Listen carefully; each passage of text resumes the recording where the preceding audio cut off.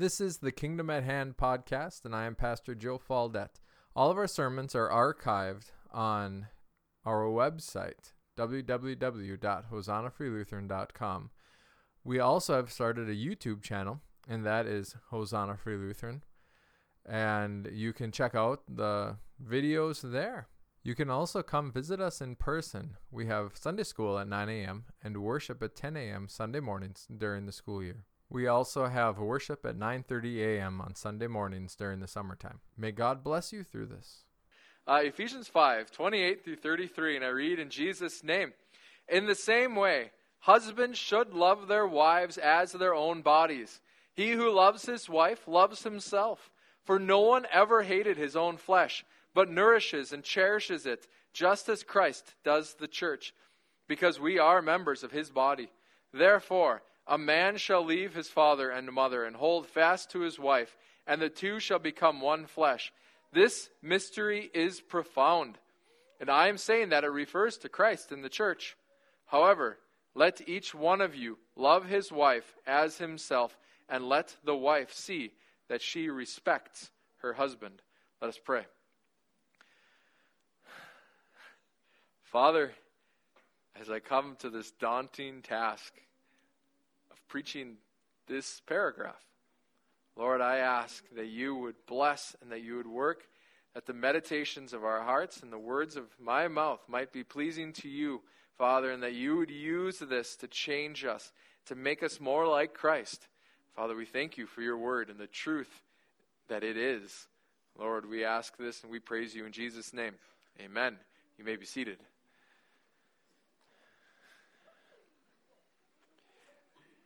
And so,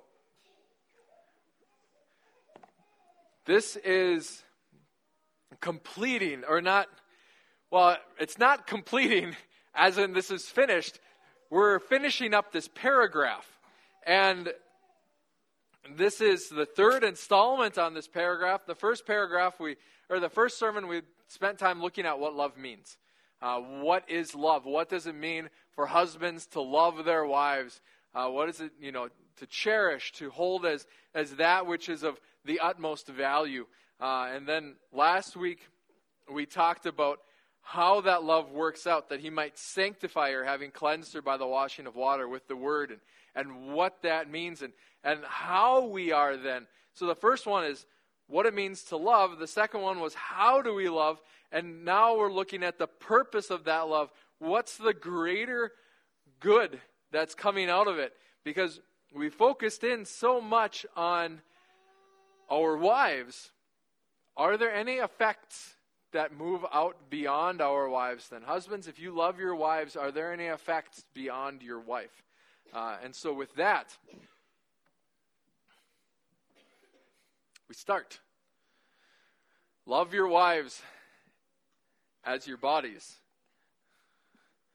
In the same way, husbands should love their wives as their own bodies. Now, I've had lots of discussions in my own mind about this passage, and I've argued about it to myself. I actually haven't ever argued about it with someone else. But I argue with myself all the time as to what in the world this means. And then Nathaniel was kind enough to bring up something about Greek culture. And how many of you have seen Greek statues? A couple of them. And this is one. This is Hercules. And you can see the lion there. And I cut it off because we don't need to be seeing anything below his belt line. And the Greeks had this obsession with the male form. And not just the human body, but specifically the male form. And they had some really weird ideas as to the difference between men and women. There was some groups of Greeks that actually believed that women were underformed men. And so women were the underformed men, and men then were the pinnacle because they were the properly formed human being. And I know, it's kind of strange. I'm getting a lot of weird looks. Like, really? That's what some of them thought. Don't argue with me about that. You can you can't talk to them. But they had this fascination with the body as being the pinnacle of all of the forms that exist within this world. And if you look at Greek temples and Greek architecture, you'll start to see, you really have to study it, but you'll start to see patterns in that. And these patterns are known as ratios. And these ratios that the Greeks used were based upon the human form, such as 8:1. Because the head is about 8, and so if you take the body and you cut it into 8 measurements, that'd be about the size of your head. There's a little bit of give and take there.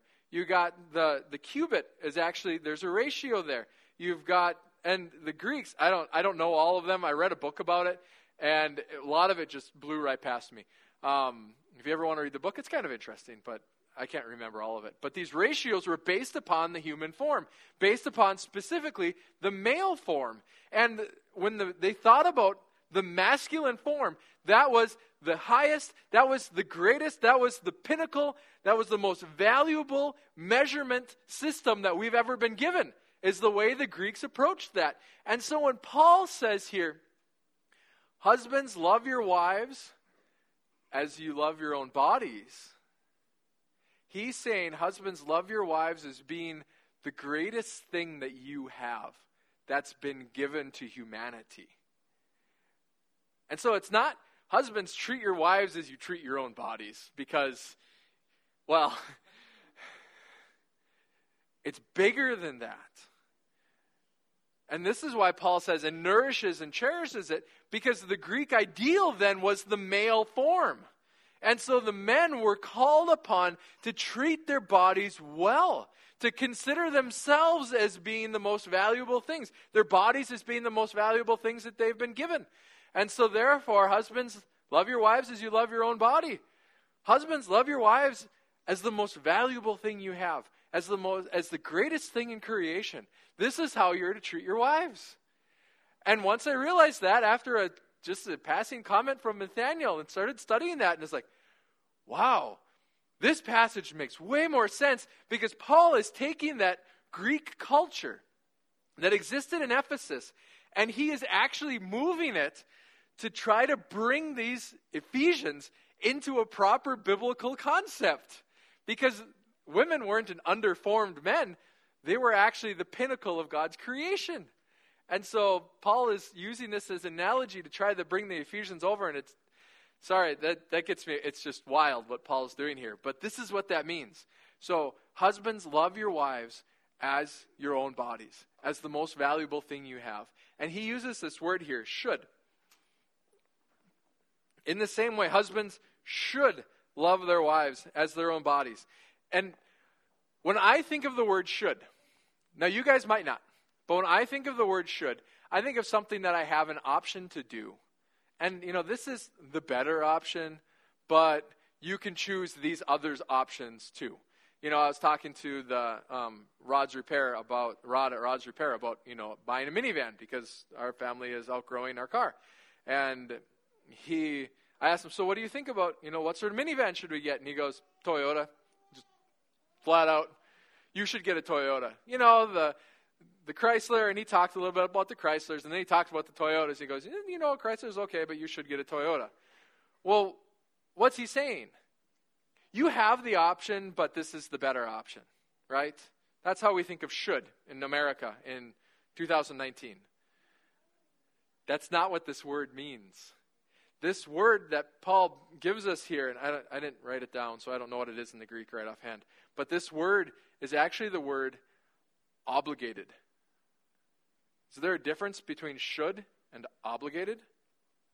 Husbands, you are obligated to love your wives as you love your own bodies.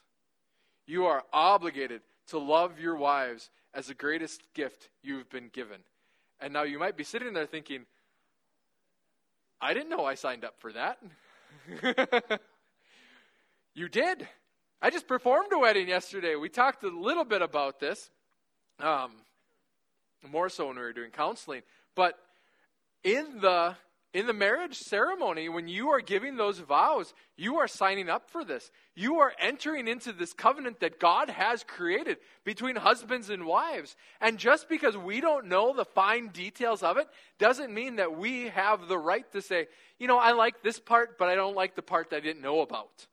No, this is a moral obligation, men, that we have as we've been married. Since we've been married, this is the obligation that God has given us. We are to love our wives as the most valuable thing we've been given. This is our ought. This is our obligation. This is what we are called to do. If I'm not doing this, I am actively living in sin. That's what that means.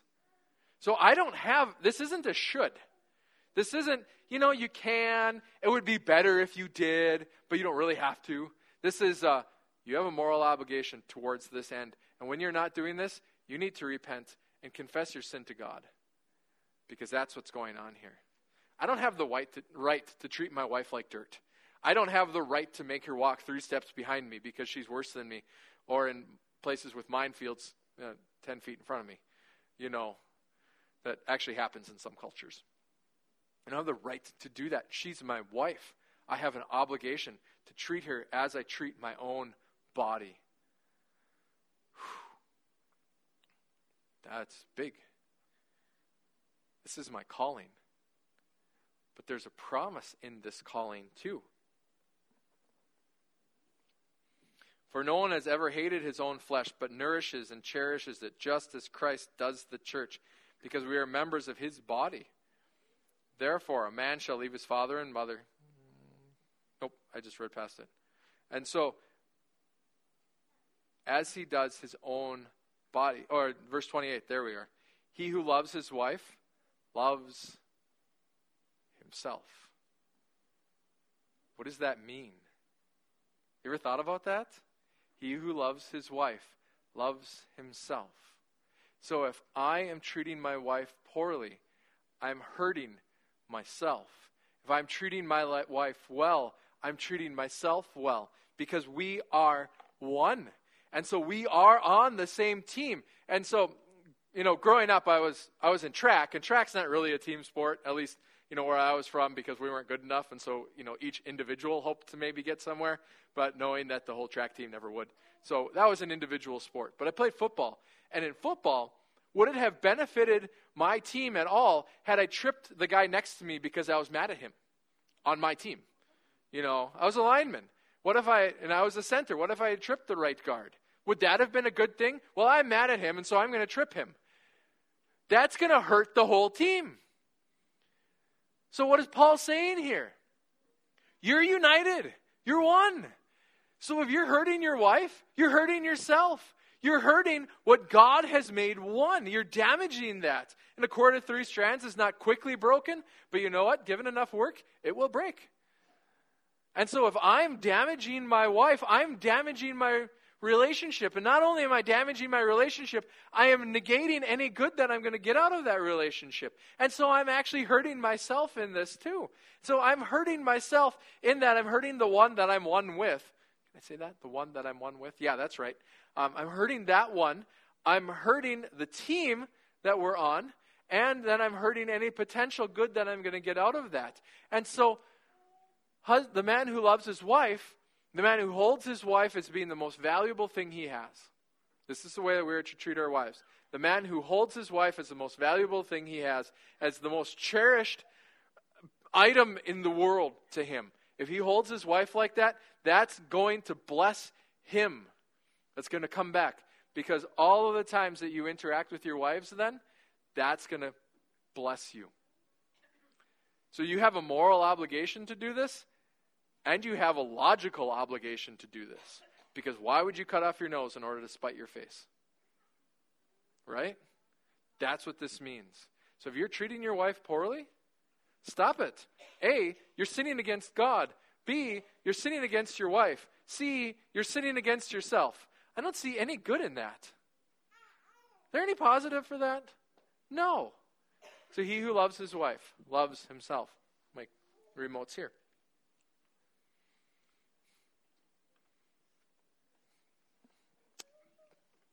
4, no one ever hated his own flesh, but nourishes and cherishes it, just as Christ does the church, because we are members of his body. And so this passage then, my interaction with my wife becomes a revelation into this world of what Christ does towards his church. Because I am hoping, that my wife experiences this on a more immediate fashion. Because sometimes I don't see this going on in the church. Sometimes. Actually, I really shouldn't say that, because to a remarkable amount I do. I see Christ nourishing and cherishing his church all the time. You know, as people talk about reading their Bibles and listening to sermons and listening to music, and how Christ is speaking to them at those times, it's just amazing for me to see people's lives growing deeper in the Lord. And so how do we think about that? Christ does this. He's actively doing that. And so if you stop and say, he's not doing that in my life, what's the problem then? Is the problem that Jesus doesn't want to, or is the problem that you're not receiving it? Because if all of this stuff has been given to you, and you refuse to receive it, is the problem on the side of the giver or the receiver? Because this is what Christ does to his church. This is how Christ interacts with us. This is why Christ gives us his word. This is why Christ gives us the church. This is why we have things like Beam Alive and The Overcomer and, these Christian movies that are coming out. Why do these things even exist? It's because God wants to bless the people that are members of his body. He doesn't want us to wither away. Which one of you wants your body to wither away? Granted, there's a lot of us that like to have less of our bodies, but, that's the negative parts of our bodies. We want the good parts to grow and to mature and to become stronger and better and to become more efficient and more effective. And that's what Christ wants. That's what he wants for us. This is what he's working towards. He is nourishing and cherishing his church. This is what he's doing. This is his desire. This is his goal. Because we are all members of his body. And I'll tell you what, that is an amazing truth. I'm not just some add-on to the church of God.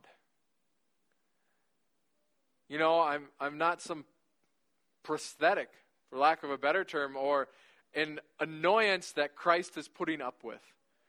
You guys might feel that way about me sometimes, but I'm not. I'm a member of Christ's body. And so he's going to interact with me like I interact with my own hand. This is how he sees me. He sees me as something that needs encouragement and upbuilding and strengthening and protecting. He sees me in this manner. He claims me in this manner. And he claims you in this manner too. And so when we deny Christ, when we cut ourselves off from him, because we know that he's not cutting himself off from us. That's an act of our will, not of his will. And so if I cut myself off from Christ, that's on me. Because who of you would want to cut off your own hand? Nobody that I know of. Nobody. Okay, granted, there is a very small percentage of people who have a psychological condition where they do stuff like that. But, that's a psychological condition. Christ doesn't have that. Christ wants us to be better, stronger, more equipped members of his body. He wants this for us, and he claims us as his members, and he says, I'm going to nourish and cherish you because you are that, because we have been made one with him. We are united to Christ, and that's an amazing thing. And so in the in the Ezekiel passage, when Jesus talks about, he talks through Ezekiel. The Lord God speaks this out. So that's Christ speaking this out through the Holy Spirit and the difficulties of, breathing, God inspiring the Word of God. But as that happened through Ezekiel, he says, I am going to do that. How does he do that? What are we? we are Christ's body, right? And so how does Christ find the lost sheep? How does Christ find the lost coin? How does Christ bring this stuff about? It's through us. Because we are his body. He is our head. And so he is doing this through us. How do we work in this world? How do I swing a hammer? My mind is telling my arm to swing it. To hit that nail instead of that nail or this nail. That's my mind doing it. I am doing it, but my hand is doing it. That doesn't mean it's not Christ. Just because I'm doing the work of Christ doesn't mean it's not Christ. He is empowering me. He is calling me. And he is calling you to do this stuff. To bring his word into this world. That those lost sheep might come to know him. Because we are one flesh with Christ. And you're going to do this with the gifts that God has given you. And so that doesn't mean that Bruce is necessarily called to be a foreign evangelist. To study Creole and go down to Haiti or whatever. It doesn't mean that Ken is called to be a public speaker. Might be something you could think about, though. But it doesn't mean that's what you're given. What gifts do you have? I would never use my foot to hold a hammer to pound a nail. Wouldn't do it. Why? Because that's not what it's gifted in. And so what gifts do you have? You have been made one flesh with God. What gifts has God given you? These gifts that God has given you, I know the purpose of them, and I can declare that to you right now. And that's to share the glory of God. It's to share the gospel into this world, however he has gifted you and wherever he has placed you. I know that because of the passages that we read today in our scripture readings. I know that because that's what Christ is up to. I know that because that's what Christ wants to do. And if you're one member with Christ, that means he wants to use you to that end. Isn't that crazy? You are his members. I am his member. Therefore, I am the means by which these things happen. It's not me doing it. Praise God, Lisa. It's not going to be you. God is going to be working through you into this world. Isn't that wild? And so you can have boldness knowing that God is going to use your mouth and you're running. God can use running. Isn't that weird? Crazy. I never would have thought it. So this is what it means for us to be one with Christ. This is why it's so important for me to love my wife. Because as I love my wife, I begin to understand this is how Christ treats me. And so then as Christ treats me this way, I start to understand my purpose in this world. I start to see that.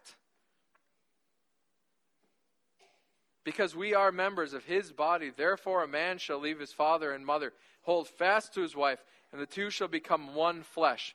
This mystery is profound. I'm saying that it refers to Christ and the church. However, let each one of you love his wife as himself, and let the wife see that she respects her husband. Our final point. Finally, this is a big deal. Paul says this mystery is profound. And so I hope you guys have gotten a little bit of a taste of how profound this mystery really is. When God says this back in Genesis 2, the end of Genesis 2. He says, a man shall leave his father and mother and be united to his wife. The two shall become one flesh. That's really what all of this has been based on. That one passage. And then Paul says this mystery is profound. First off, a mystery is something that is hidden that wouldn't have ever been known had it not been brought out into the open by an act of the will. And so that's this Greek word for mystery. And so God is saying, you guys never would have understood this had it not been revealed through the working of the Holy Spirit in the Apostle Paul. And so the Apostle Paul heard this, read that passage. Then the Holy Spirit spoke through him and said, this is what it means. And I just would have loved to have been in the mind of Paul when that happened, because as I've been studying the words of Paul, it's like, this is big, and I understand that I don't see all of it. Because profound means deep. It means it affects lots of layers. So I was sitting there early Friday morning thinking about all of the ways that, all of the places that this truth applies. And so it applies to the Trinity. It applies to Christ and the church. It applies to the pastor and the congregation. It applies to the husband and the wife. It applies to my reason and my emotion. It applies to an authority and their subject. And I was just randomly reading a church father. I was reading something and they'd quoted a church father. And the church father said, this is also speaking about the Christian and the Holy Spirit. Because the Holy Spirit now acts as our helper. And Eve was created to be a helper for Adam.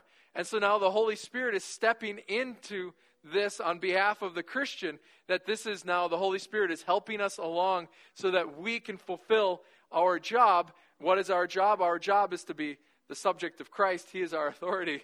And so that's 1, 2, 3, 4, 5, 6, 7 levels in which this truth applies and teaches us how we're supposed to interact with this world.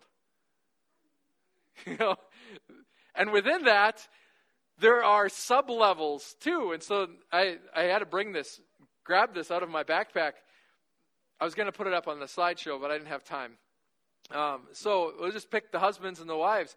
And so it's this, the two shall become one flesh. A man shall leave his father and his mother and be united to his wife, and the two shall become one flesh. So that teaches us then how to interact with our emotions, our finances, and even in our physical lives. But if you look at the emotional life, that teaches us how to interact with our anger, our sadness, our fear, our satisfaction. If we look at anger, it teaches us how we interact with Kirsten's anger, my anger, our children's anger. We'll just pick my anger. So it teaches us how to interact with my anger towards my physical, my ethical, my financial aspects of our lives. Because we bring in the two to become one. And so anger exists when we have a disparity between that. And so we've got what we've wanted, what we desire, and then what's real. And so if we look at the physical, I'm just going to make this up. We'll say that Kirsten wants me to have 4% body fat. That'd be pretty low. It'd be like Herschel Walker low. Maybe I should raise that up. But we'll just leave it at 4% because then we got nice numbers. She wants me to have 4% body fat, and I've got 40. And so what's going on here? Kirsten's standard then becomes Kirsten's standard is here, but I'm hitting here. And that creates anger because I'm not making the standard by which she's set. So the two shall become one flesh. We're going to leave our father and our mother, and the two shall become one flesh. How does that teach me to deal with my anger, to deal with the discrepancy between reality and desire? Well, that means that we explore where those things come from. Father and our mother, where do these desires come from? Explore that and say, okay, we're going to leave that behind, and now we're going to unite this and make it into something that's reasonable. So is it reasonable for Kirsten to expect me to have 4% body fat? No. Nor is it reasonable for me to have 40% body fat. And so then we have to work through that via communication. We bring those things together to a place where we can say, this is what's good. Bring the two disparate things into one. Maybe Kirsten wanted me to have 4% body fat because her dad had 4% body fat. No.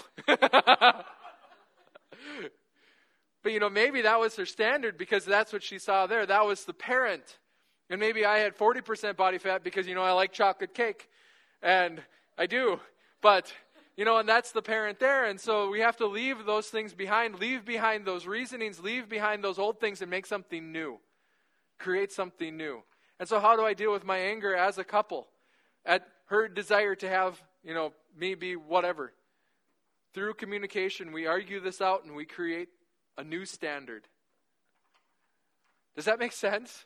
And so you think about that, and as I was thinking about this, it finally just overloaded my mind. I couldn't handle all the variables that were bouncing around in there, and so I wrote it down. But this is how we communicate at the familial level. But this is how then I communicate with Christ too. But there, Christ's standard is calling me to rise up to that, and he's the one that actually lowers, and he says, I'll forgive you when you fall. And so he calls me to rise up to that. This is how Christ interacts with the Father. This is how the Holy Spirit interacts with us. You know, there's a lot of application here that'll go throughout all of our lives and touch all of our lives as Christ makes something new in us. And so when Paul says this is profound, this is profound. This is deep. This affects every aspect of our lives. We can take this and say, this is how we interact with all of these things. And so when I'm in an argument with Kirsten, which never happens because she's usually right anyways, this is our goal. To come to that conclusion. To make the two one. So apply this. This applies in all aspects of your life. And since it applies in all aspects of your life, it's important that you get it right in the blatant aspects. Wives, see that you respect your husbands. Hold them high as the authority in your lives. Listen to them before you listen to your father or your mother. Listen to them before you listen to Dr. Phil or Dr. Oz or Dr. whoever's on TV. Hear that. Hold them high in respect, because I think to some degree, everybody is looking for evidence of their own worth. And it's interesting that I've talked to a number of people about this in the last few weeks. I think almost everybody is looking, and I say almost because I don't know the hearts of everybody. I actually don't know the hearts of hardly anybody. But I start to see these patterns. People are looking for a visible way to confirm their own worth. And if a wife is disrespecting her husband, she is actually telling her husband, you're not worthy of respect. And that says you're not worthy to a man. And so when Paul finishes this up here and says, wives, see that you respect your husbands. This is a foundational level upon which you then build how you live the rest of your life. If you're not looking at your husband in respect, now are all husbands respectable? No. That's not the point. Can I withhold respect from someone who's respectable? I have that capability, right? Do you know what that means? That means I have the capability to give respect to someone I don't respect. Because I'm in control of my respect. Well, they've got to earn it. No, I've got to give it. We want them to be respectable. Men, I want you to be respectable. That's why we've gone through this with such fine detail. But nevertheless, wives, even when your husbands aren't acting in a respectable manner, treat them with respect. Because that's what God is calling you to do. Husbands, see that you love your wives. Even when your wives aren't lovable. Because the same thing applies. I can withhold love from my wife. I can withhold love from my kids. I can withhold love from anybody that I want. I have the capability to do that. And that means that I have the capability to give love wherever I want. It might take more work. It's easier to love a lovable person. But just because something's easier doesn't mean that the harder thing is wrong. And so husbands, love your wives, even when you don't feel like it. It's an act of the will. Do it. This is what God is calling you to. Because if you miss that, when you mess that up, you're messing up all of these other areas that this is symbolic of, that this is echoing in. And then you don't, if I'm not loving my wife, I don't understand how Christ loves me. Because you know what? I'm not lovable at times. Right, Kirsten? Don't say that. No. I'm not. But Christ loves me even when I'm not lovable. It's an act of the will. I'm going to look at her in this manner. Even when I've got evidence to the contrary, I'm going to focus on what I want to focus on. I'm going to cultivate that. So you know what it means to cultivate something, right? It means to remove those things you don't want, i.e. weeds, in order to encourage those things you do want to grow. That's what we do when you cultivate things. And so when I'm having those unloving feelings for my wife, God calls me to cultivate love. Remove those unloving feelings so that those loving feelings that are there can grow and mature and blossom and become more and spread. So wives, see that you respect your husbands, because this mystery is profound. It's going to affect all of other aspects of your life. See that you respect your husbands. Cultivate respect towards your husbands. Husbands, cultivate love towards your wives, because this mystery is profound and it's going to affect all aspects of your life. Does that make sense? This is how important this is. This isn't just a should. This is an ought. This is an obligation. This is what I'm called to do. And when I fail in this, I am failing. And I need to repent and ask for forgiveness. Amen. Let's pray. Father, thank you. I thank you for your word. Lord, I thank you for the inspiration of it. Lord, I thank you for Paul and what he saw and what he gave to us, Lord, and how we can take that and continue to apply it. Father, bless us. Father, we need your blessing. We need your grace. We need your power. We need your wisdom. Lord, how do we apply these things in our lives? How do we make them ours so that we might glorify you better? Help us. It's so big. Lord, and we thank you for these obvious steps. May we be faithful in those, so that may we be faithful in the big things and in the little things, Lord. May we be faithful. We ask in Jesus' name. Amen.